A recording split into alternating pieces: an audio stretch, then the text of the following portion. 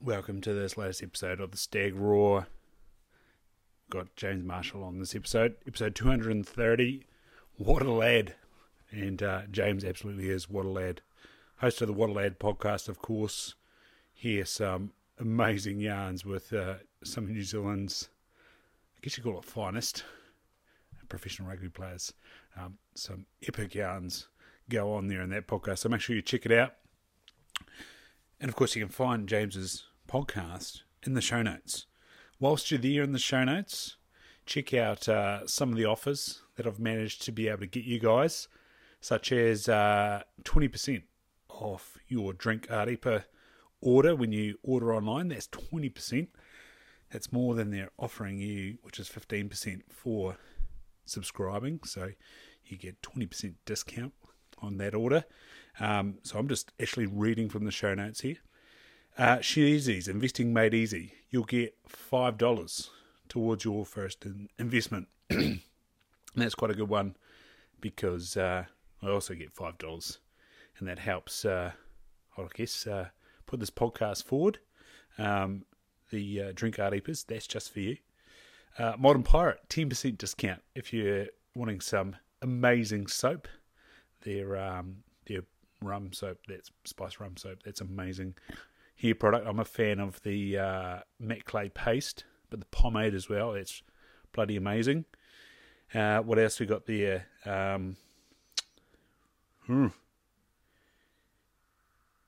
If you're on old 180projects.com.au, Stag 20, that gets you 20% off your order there. That's, again, one just for you. And I think it was Stag, or if you're ordering from Mr. Max Books. So yeah, 20% off there as well. Again, that's something that's just for you. So most of those discounts just for you, for your benefit. And if you're looking at getting into the share market, then tap on the Sheezy's Investing Made Easy link there, and that'll get $5 towards your first investment. And $5 will go into my Sheezy's wallet too for investing into the future. So without further ado, if you've skipped this, of course, never mind. But yeah, here's James Marshall. Enjoy.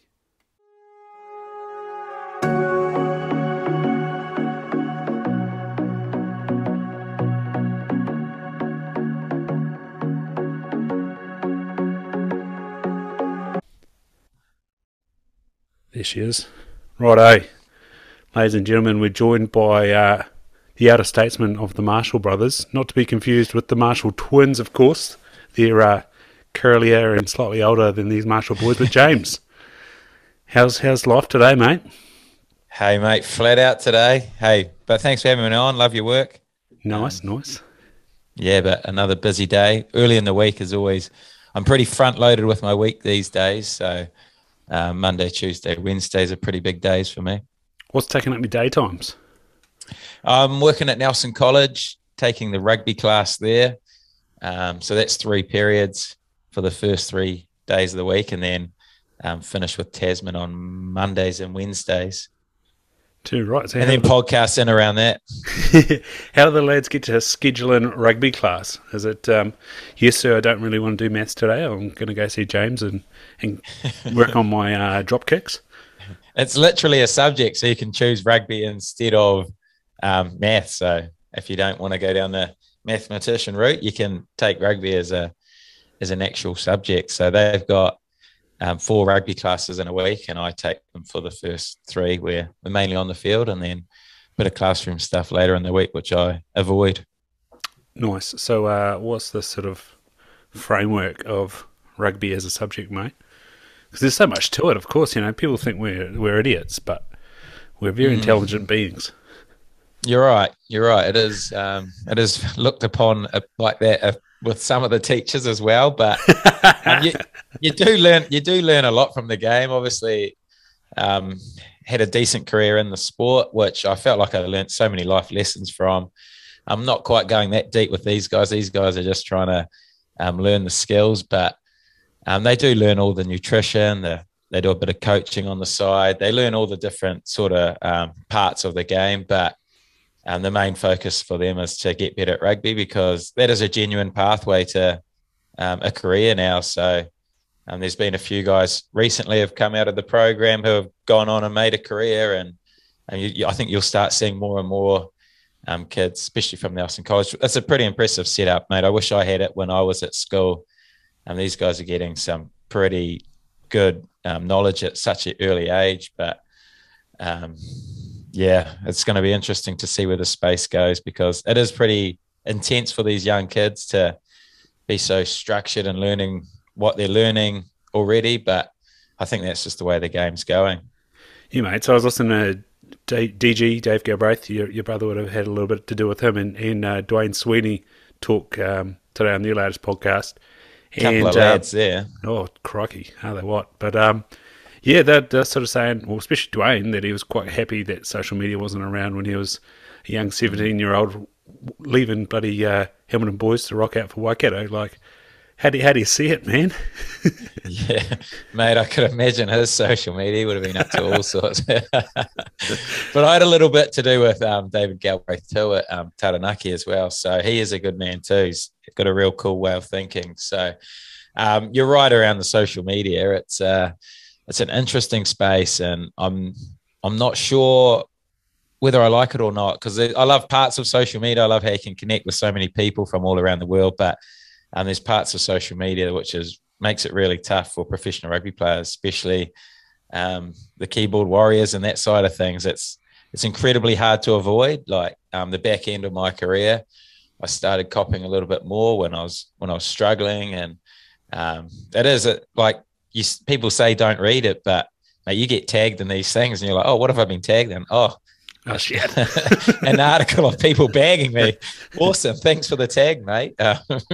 Appreciate it, but it is genuinely really hard to avoid unless you completely go cold turkey on it, which this day and age I would also find pretty hard to completely disconnect to the online world, because it's a growing beast, and who knows where that space is going to end up in the next sort of 10 years. It's all this NFT and metaverse sort of chat. It's pretty crazy where it could be in, like I say, 10 years. Yeah, if we're all playing rugby in the metaverse, we won't have to worry about bloody hip injuries. Talk to me about your hip injury. I've had one of those. I've been under the knife from Mr. Matt Brick in Auckland. What have you had done? Oh, Matt Brick, champion. He did mine as well. So I had hip surgery on both my hips, sort of middle of my career. I think I was about 25.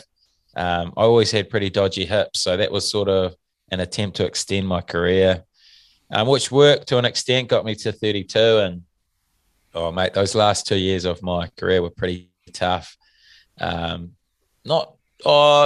affecting me on the field, but it was always mainly off the field. So once I'd finished training, my body wasn't bits. It was hard getting to the car, hard getting in the car, impossible to put on my socks. And I got to the point where I'd be warming up for a Super Rugby game and I couldn't even put on my left boot. I couldn't actually reach down to put my boot on and tie up my shoelaces. So that's when I started thinking, shit, what am I trying to do playing with these world-class athletes, some of the best players in the world, and here's me just hobbling, like half-assing it. This was when I really knew that I should probably end my career. So then I ended up getting saved a little bit by COVID. COVID hit, which gave me an opportunity to get hip surgery, which potentially I could have come back from, was the plan. But I got to the 12-month mark of my rehab and I was still pretty stuffed. So, and I was in life after footy enough of the way to feel like there's no point trying to come back to this. I was pretty over code and trying to push my body through it. So I was pretty excited to get into the next part of my journey. So what was going on with your hip? I had the old cam impingement, which is also affecting the left a little bit. But yeah, I was sort of waking up on a Sunday with a massive bruise in the hip area. I wasn't too bad on getting down. I managed to manage it with yoga for a while. But yeah, when I sort of got to the stage where I was like, yep, tick the insurance box and let's go see Matt. Yeah, I don't actually know the technical terms. There was a lot going on. Matt actually said it was the worst hip he'd ever seen, my left one, when when I came back the second time, he just couldn't believe how much damage was in there. So the bony growth had all grown back and was just smashing away at the cartilage, and the range was shot. And technical term, what's the other thing I probably needed replaced? Acetabulum or something like that. Labrum. Labrum. So I needed a whole new labrum, which they took out of my hamstring. So they made their own one. Did he drill holes in you and let the stem cells out? Yep, got all that. So I did get the works, and it is still pretty stuffed today. I still can't really run, and it's almost been 2 years now. So I can jog around, but I wouldn't go for a run. I can play a little game of touch in the backyard with the kids, but that's about the extent of me now. Thank God for video footage of you, mate, because the kids won't believe you. Oh, I know. I sit them down, make them watch the highlights most nights, and they get a good idea. Mate, so you said about towards the end of the career, people sort of started writing stuff about you or tag you and things. I was doing some research and I found 2013, you were going to be going for the Hurricanes, and it had a line that was, you're going to be playing next to a hard-running left wing called Julian Sevilla. What was that like, man? The unknown Julian Sevilla. Oh, mate, going into that Hurricanes environment was awesome. It was always a childhood dream of mine, but you're right, there was so many guys in that side which I looked up to or were heroes of mine, and it was pretty I was pretty starstruck going there the first time. Julian, not so much. I think he was younger than me. I'm not sure.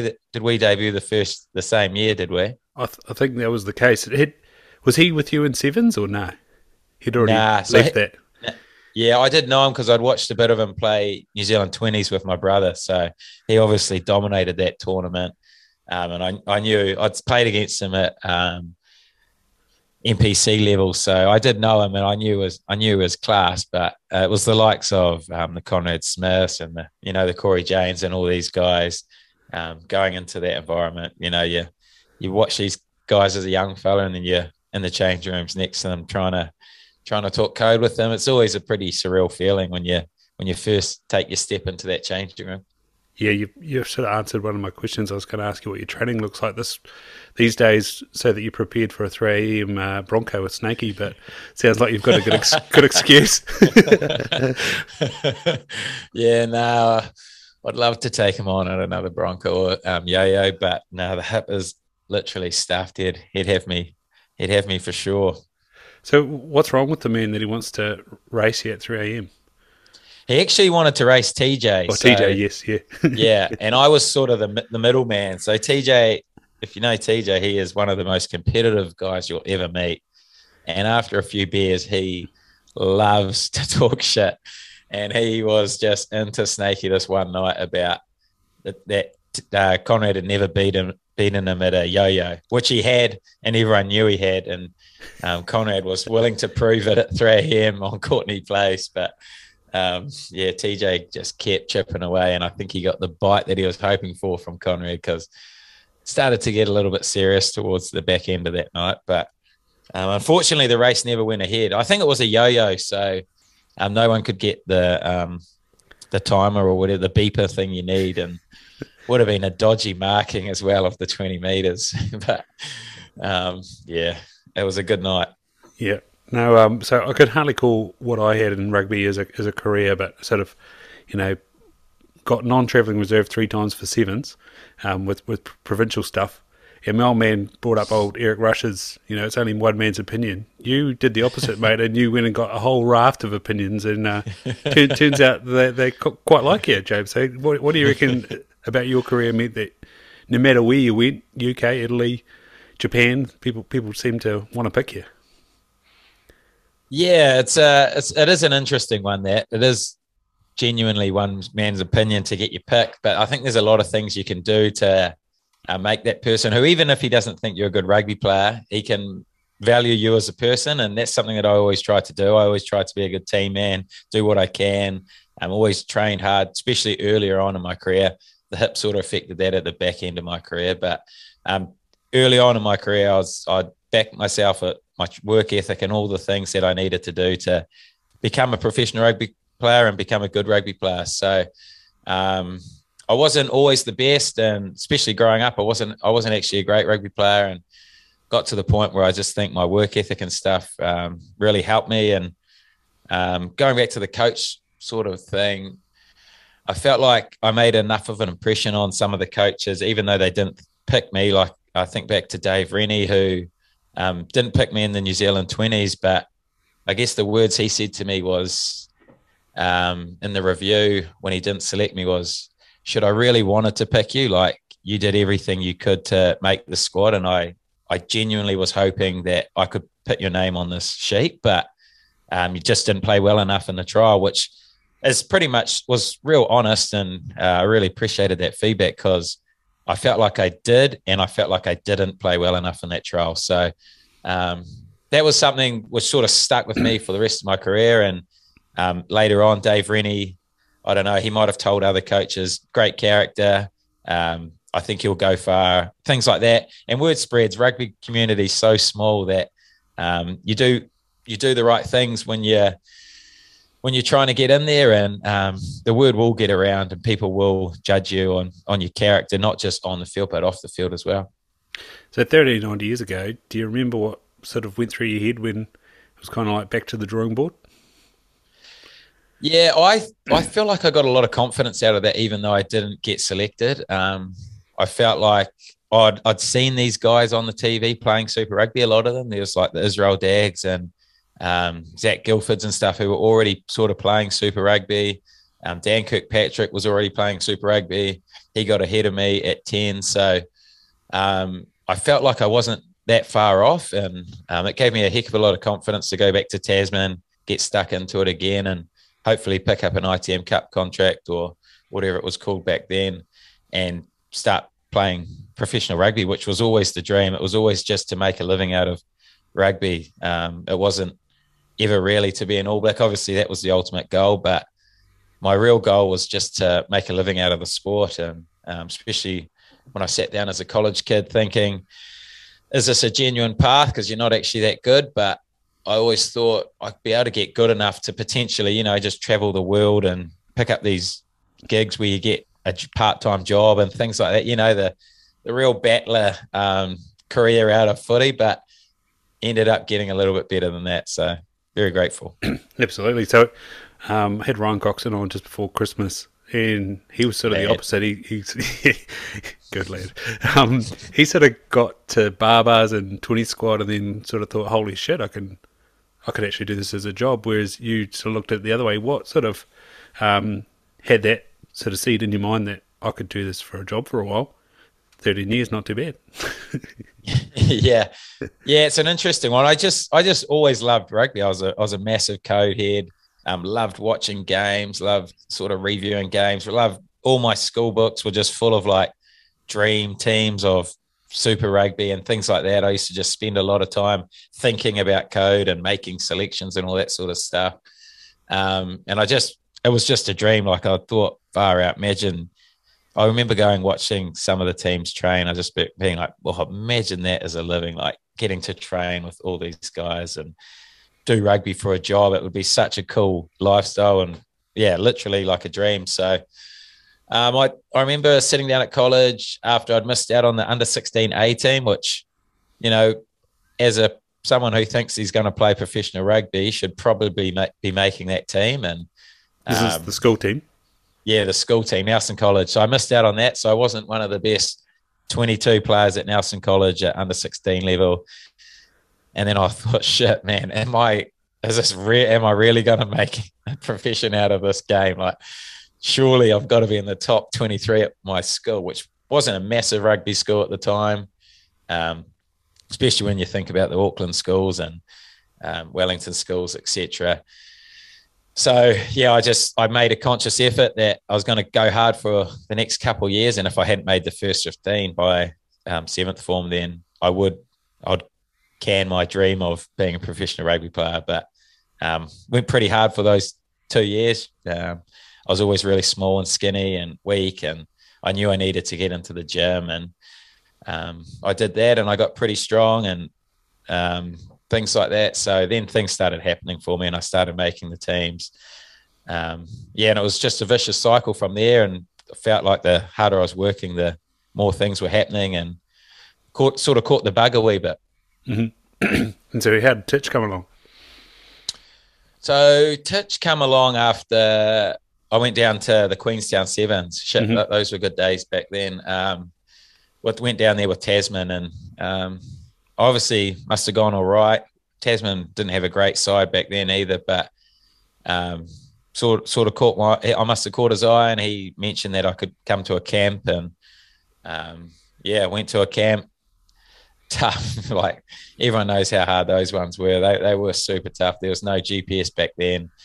You were just running for days, and thankfully that was something that I was pretty good at. I always had a real natural base fitness, and always did a lot of running in my career. So I'd back myself in most fitness tests or anything like that. So I've probably handled it a little bit better than most going into that environment.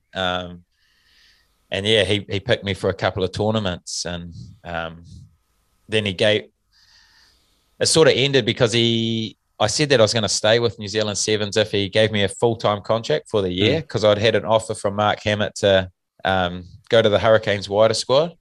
So that was a bit of an interesting decision. I wasn't sure what to do then. And I said to Titch, if you contract me for the year, I'll stay with Sevens, because I was enjoying it, and it is an awesome game. And I played those 2 tournaments, and at the end of it, he said, "No, you didn't do enough to guarantee a contract." So I ended up going to the Hurricanes wider squad with obviously no regrets. Yeah, absolutely. So how on the Seven side of things, how was contracting working then? Just sort of they picked a side every 2 or 3 tournaments, and then it was kind of like they had a core group, or what? Yeah, I think they had like a base of like 12 or something, which they'd contract for the season, and then they'd have a few fringe guys who they'd call in, or injury cover guys and things like that. So I wasn't going to turn down the Hurricanes wider squad if I didn't have any guaranteed income from that Sevens or any security around it. So it was a no-brainer once he said that I was going to do the wider squad. But I was a little bit gutted at the time. I didn't really feel like he gave me long enough to sort of prove my worth. I was coming on for like a couple of minutes at the back end of games, and he never really wanted to take Tamasi Thama off, which was fair enough. But when I was playing for a contract and potentially a career in the game, I thought, come on, mate, give me a chance. And yeah, you managed to kick a few goals. The old drop kick wasn't too bad. Yeah, actually, I'm not sure of my stats, but I think it was I used to have 8 points or something. 4. Oh, was it? Jeez. 4 conversions. 4 conversions or something like that. Yeah. There might have just been one tournament. Yeah, it would have been. It would have been in Gold Coast, actually. I remember getting one start against, I can't remember who it was, but managed to kick a few goals that day on the Gold Coast turf, which was, it was an awesome time. It'd be cool, especially at that age, to be traveling the world and stuff. It's a pretty cool lifestyle. Yeah, for sure. On the flip side, why did you have to leave Tasman and go to Taranaki? Like, is it because it's so central, the contracting, when it comes to the wider squad, or they can only pick from the region?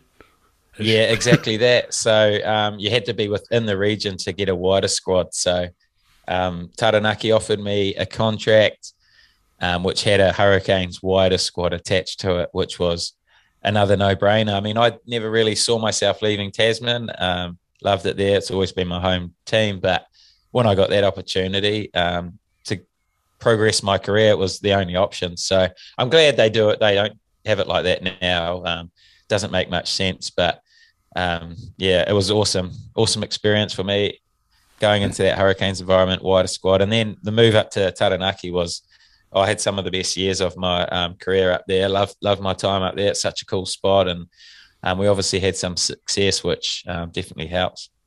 Yeah, so were they sort of talking with the Hurricanes, or the Hurricanes were talking with them, or how did it all sort of come together that they put it on the table and said, come play for us, and you're going to go to Wellington too?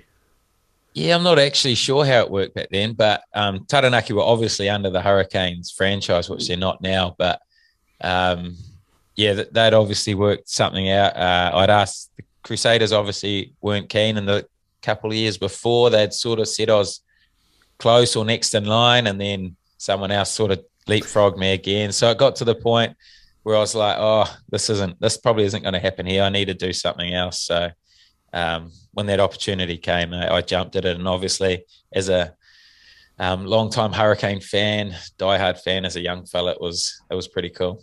Nice. So you said you had some success there in Taranaki. What were your sort of first days like moving to the coast? Yeah, it was all a new experience. I didn't know too much about it at all. I'd never been there. Didn't really know what to expect.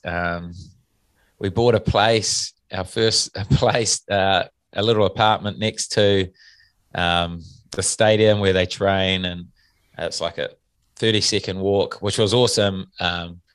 Awesome spot for us at the time, especially me. I was loving my code and just getting over there and doing as much training as I could. But yeah, loved the environment.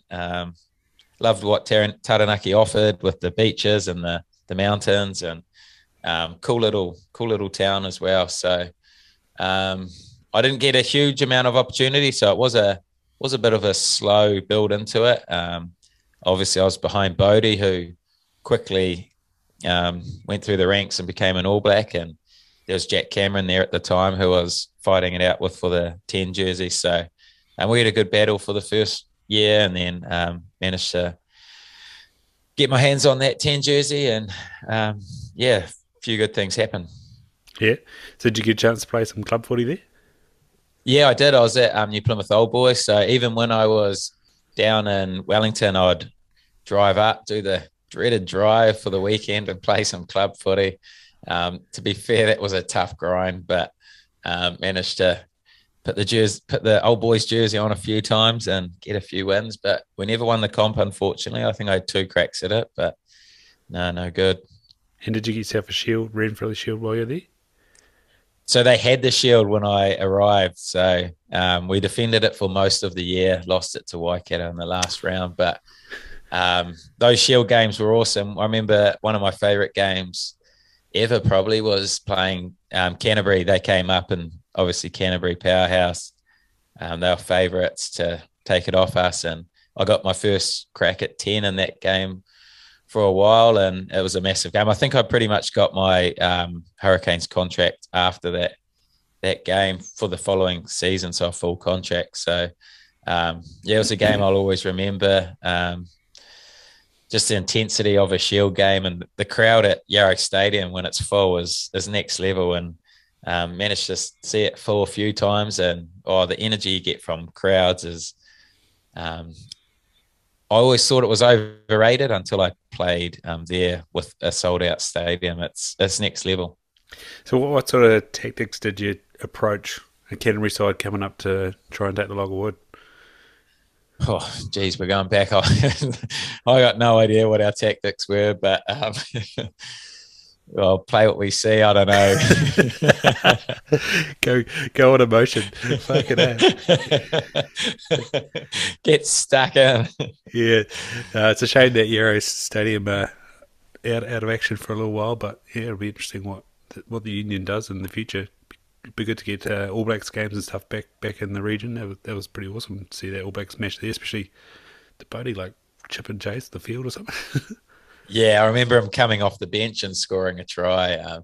I think he only got like a couple minutes or maybe 5 minutes at the back end and scored that try. One of the greats. I'd say. So I watched a video of you off in Japan, Coca-Cola. You said that you didn't even like Coca-Cola. But you're wearing a stacked snapback from old Mark Jackman and Nasi Manu. How'd they get that on your head? Oh, is that who made it? Yeah, so one of the boys were doing Red Spark hats and singlets and stuff, and asked you if you wanted one. And mate, I always trained in a hat, or was always wearing a hat, always still in it. So yeah, any chance to get a hat on that was allowed to be worn by the side, yeah, I was getting it, and I'd be repping it 24/7. So Jacko and Nasi had snuck some product into Japan. Good stuff. So is that a lad's hat that you got on there, James? Yeah, what a lad hat. Yeah, go buy one at whatalad.com. Good. Mate, there's a question I was going to ask you. The sponsorship stuff, mate, you've been going since 2020. You got coffee, you've got hats. Is that just part of being a professional rugby player? Is it you got to get the sponsorship in? Is this for the podcast? Yeah, mate. Yeah. Yes. So obviously the only way to really make money from a podcast is to have sponsors. So, it took a while. Obviously the podcast game's not an easy game to make money. A lot of people expect it to sort of happen overnight, but once you start building the fan base and getting to the point, well, then it becomes pretty attractive for sponsors to start selling products on the podcast. So last couple of months has been really good to me. I'm starting to get a lot of sponsors keen to jump on. And I was always pretty hesitant to put ads in because I didn't really, I didn't really want to overload it with ads and things like that. But I had a good chat with Mark Stafford the other day. He's a good man, Staffy. And he pretty much said to me, you got to, why are you so hesitant about your ads? Your ads are shit. You're not really selling the product. And I was like, mate, you're right. Like, I have never really wanted ads. It's like, you shouldn't be afraid to have ads. You've earned those ads. Like, you should be proud of having those ads and sell the product as best as you can. And sort of changed my mindset a little bit on them. And he said, well, if you can get 10 sponsors in your podcast, put the 10 sponsors in and make your money like that. Look at Joe Rogan. He used to start his episodes off with, 10 minutes of ads before he'd even get into it. He's still the most popular podcast in the world. And it sort of just changed my mindset around it, getting these sponsors on the podcast, and made me look at it as more of a positive than a negative. I always found like, I don't really want to try and squeeze, more than one in. That might be a bit much, but if you don't like the ad, there's a wee button on there which you can fast forward 15 seconds and push it 2 or 3 times, and you'll be straight into the podcast. So, I mean, I don't think too many people will be turned off by it, but I could be wrong. Nah, and it's interesting that you got that connection from Mark Stafford. Of course, you've run that segment for a long time that is an ad, but it's talking about the odds, and, it's an ad for TAB, but he's just waxing lyrically about, how he thinks the game's going to go. So, it's be a cool person to talk to.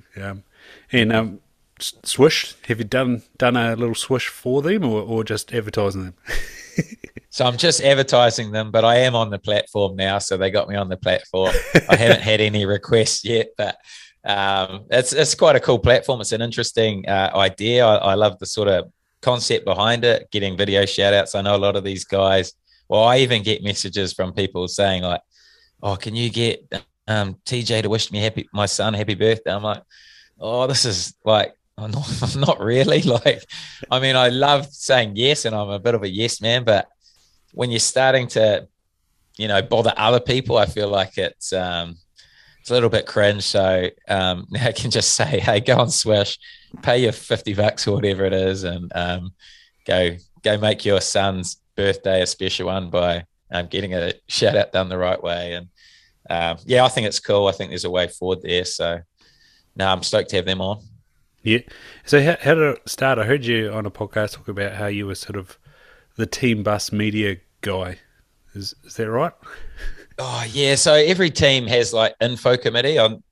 So every team I was in, it was just like my personality. They'd always make me, especially as a young fella, they'd always make me be the info guy, and got to the point where I got pretty sick of it, because you're supposed to just go up the front of the bus and try and be funny. And it's just it's really, awkward, embarrassing for these young guys, or for anyone, and me included, to go up there and try and be funny about saying information about the place that you're going to. So got to a point in my career where I was like, this isn't really what I want to do. So I started making video recordings. So it sort of took the embarrassment of me standing up there, and I sort of switched it around and started just rinsing the other guys in the team. So sort of took something off myself and put it on everyone else. So then everyone else was nervous before the info about, I hope he's not going to rinse me in this one.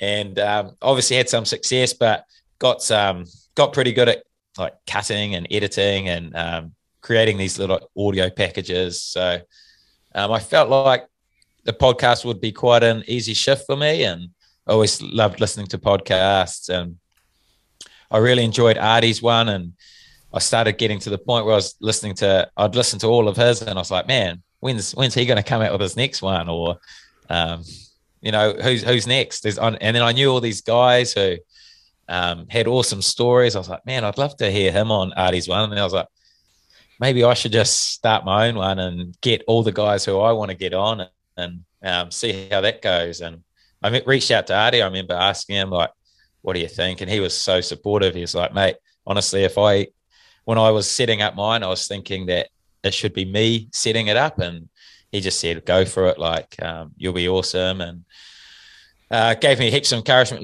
let me borrow his gear and things like that. So it was awesome to have the support of him, because I felt like I might have been going into his space a little bit. And I was like, oh, this, like, especially same team, that sort of thing. So I was like, as long as he's all right, I'll go for it. And sort of, another reason I didn't do it was, the fear of being judged and what will people think. It's always the big one. What happens if it goes shit? What happens if I get the keyboard warriors abusing me? Is it going to be worth it? Is it going to be worth myself putting myself out there to, unlikely get too many rewards from it? So I just thought, oh, stuff it. Let's just give it a go. I knew the average, most podcasts only got to 7 episodes. That was the average amount of episodes a normal podcast would get to. So that was my first goal, get to 7 episodes. And then reassess. So got to 7 and then kept going. And I think I'm at about 137 or something now. So, and still loving it. Still got so many guys on my list who I want to get through, and I just don't have enough time in the week to get them all on at the moment. But I look forward to everyone, and I feel like I learned something from it. And it's just it's an awesome thing, just connecting with people from around the world and hearing their stories and trying to learn from them. Nice. So, like, from the fans' perspective, obviously we look at rugby. It's 2-3 hour package on Sky, and you might see the odd interview during the week on the news, and that's all you sort of hear. And a lot of the guys that are running social media pages seem to be very curated. Was there any sort of pushback from media managers or anything like that, player agents, when you started just having 2-hour yarns with the boys? Honestly, I haven't. No, I sort of expected some. And one that I was really nervous about at the start was my prank on Salisi Rasi. I thought that one might have been quite controversial. And I was a little bit unsure whether to release that one or not, but I got no negative feedback from it. So I sort of set the line there, and I thought, okay, these people don't mind that sort of stuff. So that was pretty much the borderline, and went from there. But I think everyone's just really taken to it, and I feel like a lot of people have been wanting to be able to share their stories as well, and not feel like they're gonna their words are going to be taken the wrong way or twisted or manipulated, so that they'll be made to look like a fool. So I feel like they all trust me. I'll edit the podcast if they want something taken out, so that when they come on, they can be as open as possible, and we can hear them for who they are. That's the biggest goal. Like, I used to get sick of hearing guys speak to the media and being like, oh man, like, that is not who you are. Like, you were in the changing room like 2 minutes ago, like doing some TikTok weird twerking dance, and now you're out there talking about, like, game of two halves. You're like, oh, come on, boys. Like, give us a little bit of your personality. But I feel like that's what I have been able to do. Like, every podcast, I've felt like I've got at least their personality across. They all haven't been like, there's still variables of, there's a wide variety of variety of yarns, obviously, like lots of different stories. Some guys are really funny. Some guys are a bit more serious.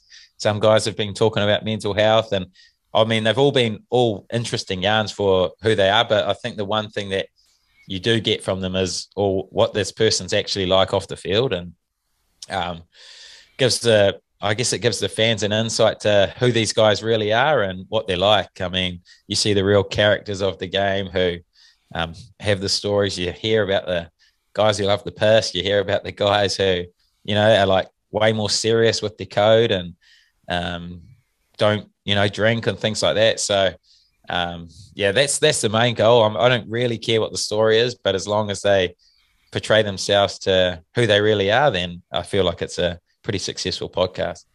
Absolutely. And I guess when you allow someone to speak for an hour or 2 hours, there's no way you can misconstrue what they're saying, because they manage to correct themselves or really get across what they're trying to say. They're not there with the mic in their face while they're trying to catch their breath running into the tunnel, so they can really get what they want to say across, mate?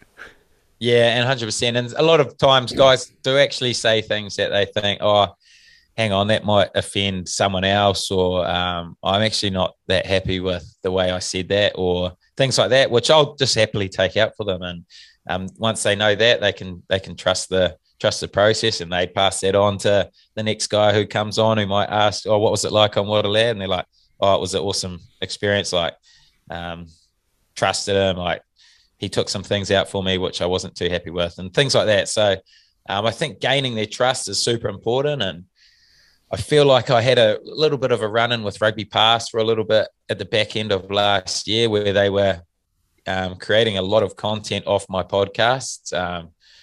Will Jordan's one, he messaged me and he said Rugby Pass had 8 articles from our one podcast, and I felt like that was a bit excessive. It was obviously good for the podcast because a lot of people are saying that, but I didn't ever want the podcast to be like that and to go mainstream like that. So I just messaged him and said, can you tone down the amount of articles? Like, maybe one from a podcast is all right, but 8's just way too much. You're just creating clickbait headlines and things like that. And the guy was really good about it, to be fair, and I don't think he's written one since. So I wouldn't mind him if he can start writing one or two again. The odd one, eh? The odd one. Get the profile back out there a little bit. But yeah, there's no bad publicity, but there's also, Yeah, but to be fair, I'd rather none than 8, because I just think if I'm getting 8 from the podcast, then guys will start knowing that, whatever I'm saying here is probably going to be on Rugby Pass, and I don't really want that. And so I'm happy where it is. Yeah. So you've had guys like TJ and Artie, and then also you've probably had one of the longer Isaac John podcasts, and all those sort of started talking about crypto and NFTs, mate. And you're thinking about trying to create one. What have you learned so far about the NFT space, man? It's gone a bit quiet with all the world goings on at the moment. Like there was a big hype with old trillionaire thugs there, especially Glees Kaka. He was chasing that hard, but yeah, it's gone a little bit quiet since then. Yeah, no, the trillionaire thug thing, they did it well, to be fair. They built so much hype around that, didn't they? And everyone was trying to get their hands on it. But it is such an interesting space. I don't really know where it's going to go, and that's the thing. But I feel like a lot of them at the moment, I feel like there's not enough utility behind them for me to buy. So I haven't actually bought an NFT yet. I've been wanting to, but I've looked into them, and there's just been nothing there that I've actually really wanted to be a part of. I look at Trillionaire Thugs, and I guess being part of the community, yeah, that's cool. But then you're getting weapons for the metaverse, which it means nothing to me at the moment. Like, I have looked into how a What a Lad NFT would look, and I feel like I could potentially make it all about the utility. So having events that all the members could go to, like might be sporting events or, a race meeting or things like that, and just having real things that you can get and being a part of a community where it's actually real life instead of all in the metaverse or winning these or just the token that it is. So I'm still very, very early days, and I'm not going to be putting out anything soon, but it's definitely something I'll be looking into at some point. I just want to make sure I do it right and make sure it is a really cool experience for anyone who gets involved with it. Nice, nice. So you brought up the GGs there. What sort of involvement do you have with them? Oh, throughout my rugby career, I was massive. I was a massive punter, and spent a lot of time watching horses, even from a young fella. So I'm pretty limited in with it now. I hardly ever punt. The kids, 3 kids, a busy schedule. I just don't have the time like I used to. But I did always love it, mate. I could sit down and watch trackside all day, even if without a punt on. I love what it is with the, you sort of get to know all the horses, and they become your athletes, and you look forward to seeing how they're going to go against each other. And I do love the whole industry. And we have just got a Waterlad horse.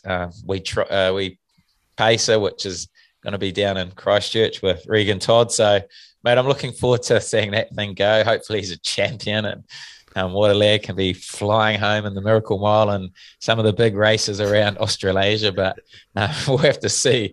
Because I have owned a few, and it is a tough game, horse ownership, to make a buck. But it is good fun.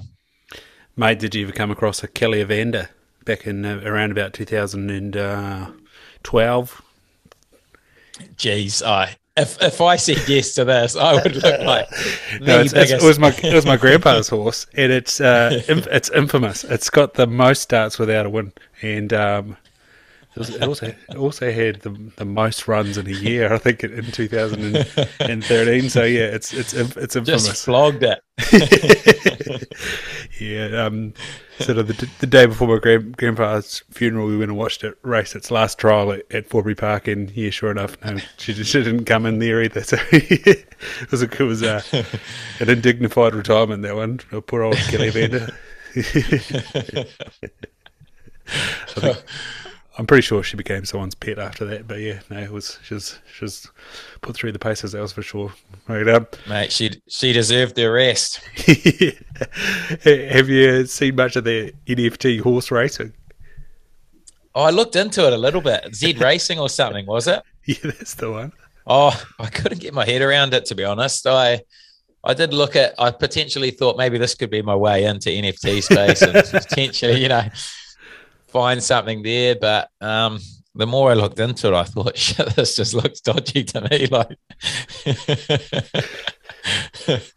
I'm not really sure how it worked, or like who actually decides which horse wins. It just seems too many unknowns for me. So I left it. That's the sort of stuff that gives NFT the sort of money laundering title. That yeah. So James, where do people find you, mate? What a Lad podcast. It's absolute cracker. I've been loving the Southland lads that you've had on lately. Elliot Dixon, holy heck. John Hardy wasn't much better. Some roosters down that way, eh? Oh, they're all absolute lads. I think Whopper as well. A couple of those Southland guys have, they often come up when people say, "Oh, what's your favourite episode?" It's often one of those Southland guys or someone like that. So always popular men. Yeah, and people just search What a Lad on the TikTok, Instagram, podcast platforms. I'm on everything, mate. Trying to get it out there as much as I can. I guess the Instagram is probably my most popular. So, or not most popular, but probably the one I use the most in terms of if people want to get in contact with me. I've got the website as well, waterlad.com. TikToks. Get yourself a hat or a hoodie. It's getting a little bit colder, so go get yourself one of those. But TikTok's a crazy platform, eh? So that was something I was never a fan of. I only thought it was dancing and stuff like that and just weird shit. But I've jumped on it. Someone really recommended it to me, and man, it's blowing up. Like, I get way more reach from that than anything else. So I've got more followers on TikTok than anything else as well. So it's a real interesting one. I'm not sure how much of that crosses over to become listeners of the podcast, but I think it all helps, even if there's one little clip that gets one more listener, who tells someone else it. So I guess it's the only way we grow. I haven't paid for any Facebook ads, or I've never tried spending any money on marketing or anything like that. It's all been organic. So I'm pretty grateful. Some of the guys I've had on have big followings who can help with the reach as well. So I'm just trying to be consistent with my content, try and get it out regularly, and hopefully giving good content as well that people want to come back and listen to. Yeah, and Jamie McIntosh retelling John Hardy saying yes please actually got a few listens.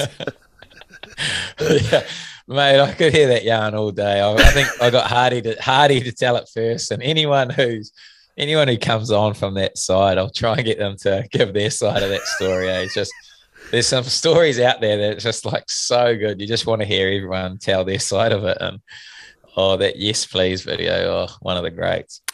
Yeah, it was a hell of a day to wake up in Christchurch there Saturday morning. I was very hoarse and had to get back to Dunedin. I think I had an exam on Monday, and just seeing on the television how manic it was down home in Invercargill was just like, oh my God.